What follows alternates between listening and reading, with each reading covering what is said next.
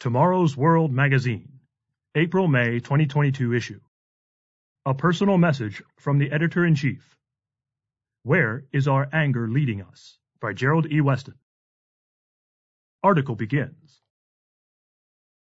We live in a polarized world where there are very real differences between East and West, North and South. The divide between rich and poor is becoming wider and more apparent. There are fervent disagreements between people within national boundaries. Different races and tribes do not always get along. Somewhere around half of us are male, the other half female, but even that is considered too simplistic, as some think those biological differences are too restrictive. There are intractable divisions over what is moral and what is not. Democratic nations are badly divided. Italy cannot agree for very long on who is in charge. According to globalsecurity.org, it had 63 governments in the 70 years from 1946 to 2015. The United States is bitterly split.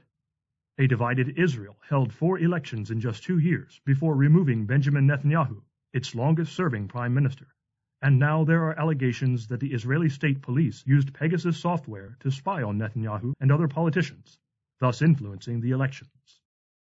Universities have quote-unquote safe spaces and give quote-unquote trigger warnings to avoid offending anyone, but this coddling only encourages more sensitivities in students who are unable to cope with others who disagree with them. And the word culture is often preceded by cancel. What a world in which we live. We see these conflicting views firsthand here at Tomorrow's World. Most letters and emails we receive are positive, but not all. Mr. Wallace Smith was recently criticized as being pro-Biden and anti-Trump. I have been accused of being on both sides of the political divide, but Mr. Smith and I are on the same page about these matters. Neither Mr. Trump nor Mr. Biden nor any other perceived hero of politics will save America or any country that rejects its creator. Some letters are vicious, some are comical. One I received in response to one of my telecasts was so entertaining that I had my secretary frame it for my office. That one, at least, can be displayed. The same cannot be said for one Mr. Smith recently received. You must have a sense of humor these days, and none of us here are overly sensitive. As former United States President Harry Truman famously said, "If you can't stand the heat, get out of the kitchen." Yet one must wonder why there is so much animosity in the world. How does one television program or a single article from a free magazine provoke such angry reactions and responses? Subhead: The source of anger. The answer is explained in my article, A Catastrophic Storm is Coming, found on page 16 of this issue. Few professing Christians, much less agnostics and atheists, understand the source of the unhappiness the world over.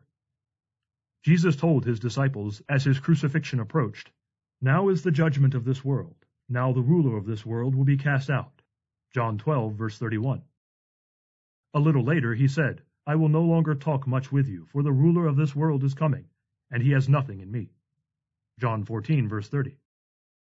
Who is the ruler of this world? And what did Jesus mean when he said, "The ruler of this world has nothing in me"? The God of this world, with a little g, is called the Prince of the Power of the Air. Ephesians 2, verse 2. Just as radio waves travel invisibly through the air, so that prince, more widely known as Satan the Devil, broadcasts his moods and attitudes of anger, hatred, pride, self-will, and rebellion into unsuspecting minds to direct the course of this world. We understand that the God of creation is in charge over all, but long ago he placed the angel Lucifer over the affairs of this planet. Lucifer became proud and arrogant. He was not satisfied with what was given to him, and in trying to exalt his throne above God, he became Satan the Devil. Isaiah 14, verses 12 and 13. When Jesus said, "He has nothing in me," he meant that the attitudes of the devil could find no home within him. Can we say the same? How much of our thinking is inspired by the God of this world? Are we easily offended?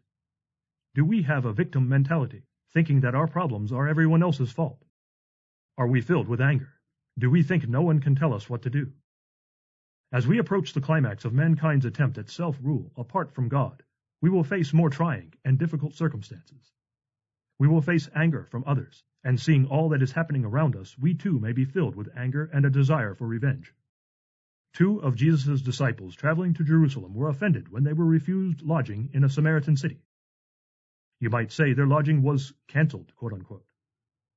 Indeed, cancel culture is nothing new, but it is being taken to new heights today. Referring to King Ahaziah's attempt to have the prophet Elijah arrested, Jesus' 2 disciples asked, "Lord, do you want us to command fire to come down from heaven and consume them just as Elijah did?"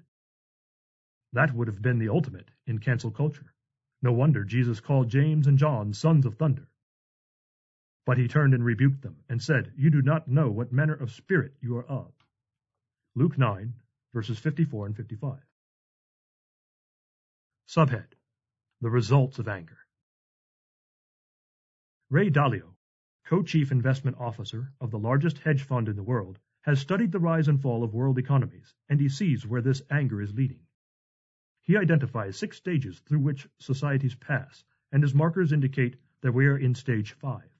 You can probably guess what the last stage is by the title of a recent article in his Principled Perspectives newsletter, published at LinkedIn.com.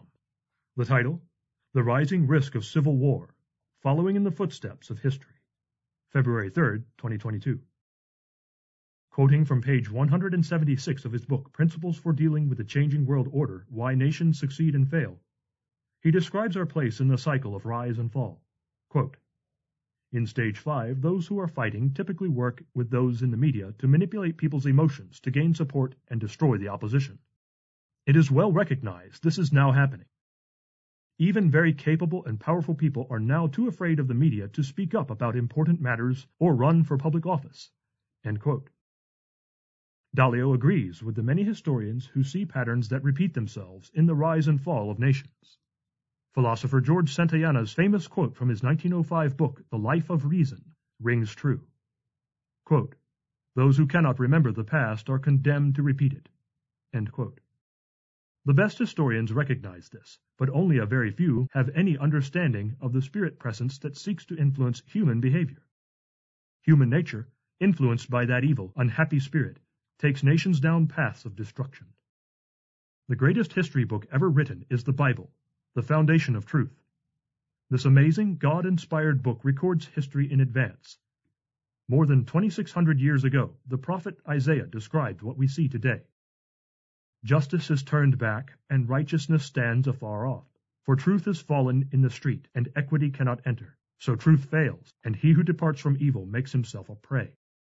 Isaiah 59, verses 14 and 15. Isaiah's words should sober us as we read Dalio's description of the transition from where we are to where we are going. Quote, "When winning becomes the only thing that matters, unethical fighting becomes progressively more forceful in self-reinforcing ways.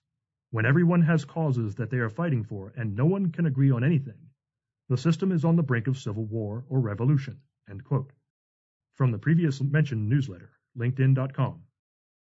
Not all civil wars are shooting wars, but they are still uncivil.